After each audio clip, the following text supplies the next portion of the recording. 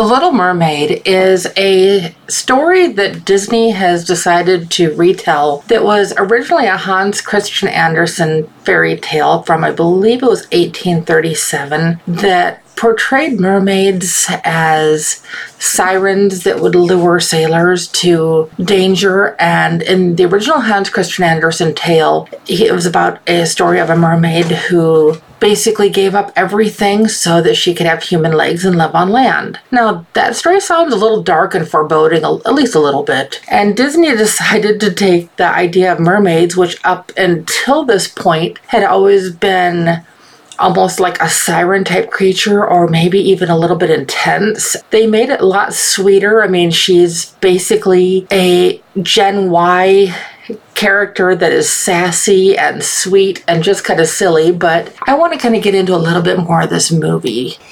This movie came out in 1989. It is the story of one of King Triton's daughters. He has 7 in all. His 7 daughters are Attina, Alana, Adella, Aquata, Arista, Andrina, and Ariel. And the story that we're going to be talking about that the movie is based on is Ariel. Now, she is a 16-year-old mermaid who has a definite attitude and wants to do things her way. She's rebellious. She basically anything that King Triton tells her to do, she basically does the opposite. And she's got some friends that kind of help her along the way. Sebastian is more of kind of the king's assistant that tries to keep Ariel in check. And then she, of course, she has Flounder, who is pretty much her best friend in fish form. The whole kind of thing is that she swims up to the surface and she sees this ship and she falls head over heels, love at first sight, in love with the prince on board. Unfortunately, because of a bad storm that they're in, the ship ends up going down and she saves the prince and manages to get him to shore. Well, as she's singing to him as he's just coming back to consciousness, that memory kind of sticks in his head a little bit.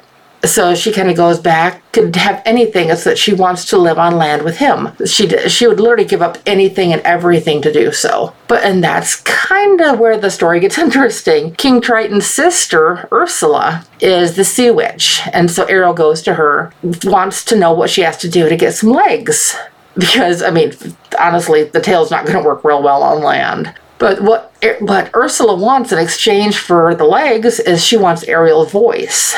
And so she gives her the task of getting true love's kiss from the prince within a short period of time to basically to be able to keep her legs basically forever. And so the transformation happens. Ariel gets to go up on land. It becomes an adventure from that point of her just kind of getting used to things on land and how much different it is from being in the sea. And she's trying everything that she can do to get true love's kiss, but she's going to need a little bit of help along the way because somebody that's watching her from down below realizes or sees that she's getting too close to achieving her goals with this whole thing of kissing the prince. They kind of throw a wrench in the mix and cause a hiccup in the whole story, and in doing so, they put Ariel at risk for not only not keeping her legs, but also losing, or King Triton losing her under the water. And so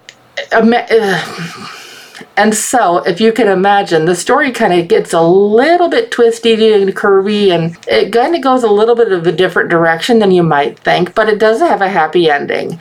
If you haven't already seen this one, I won't ruin the ending for you, but I will say that there is a wedding involved. You'll just have to wait and see if they're going to be above the water or underneath of it. So after all, one of the biggest songs in the movie is called Under the Sea, but I'll just let your imagination run with that one. But yeah, this one's going to be a classic Disney cartoon. It's got a lot of fun. It's definitely aimed at more of the teenage crowd, considering Ariel is 16 and just very rebellious, and you don't understand me, and the whole teenage angst and all this kind of attitude that goes with that. No, Daddy, you just don't understand me type attitude. And yes, I'm being overly dramatic just for the fun of it. I hope you can get a little bit of a laugh out of that as well as I can. But I did give The Little Mermaid a 6.5 out of 10 on the deputy scale. I also gave it a rating of innocent. And just as a refresher course, in case you're unfamiliar with some of our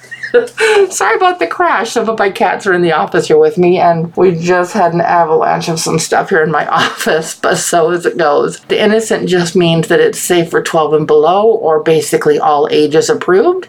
And guilty means it's recommended for 13 and above, or if it needs further clarification than that, I usually go into a little bit more detail on that as it goes. But yeah, I would definitely recommend this one. It's a lot of fun. You're gonna be singing the songs long after the credits and everything are done. But yeah, this is a character that Disney has brought forth that will carry on for years to come.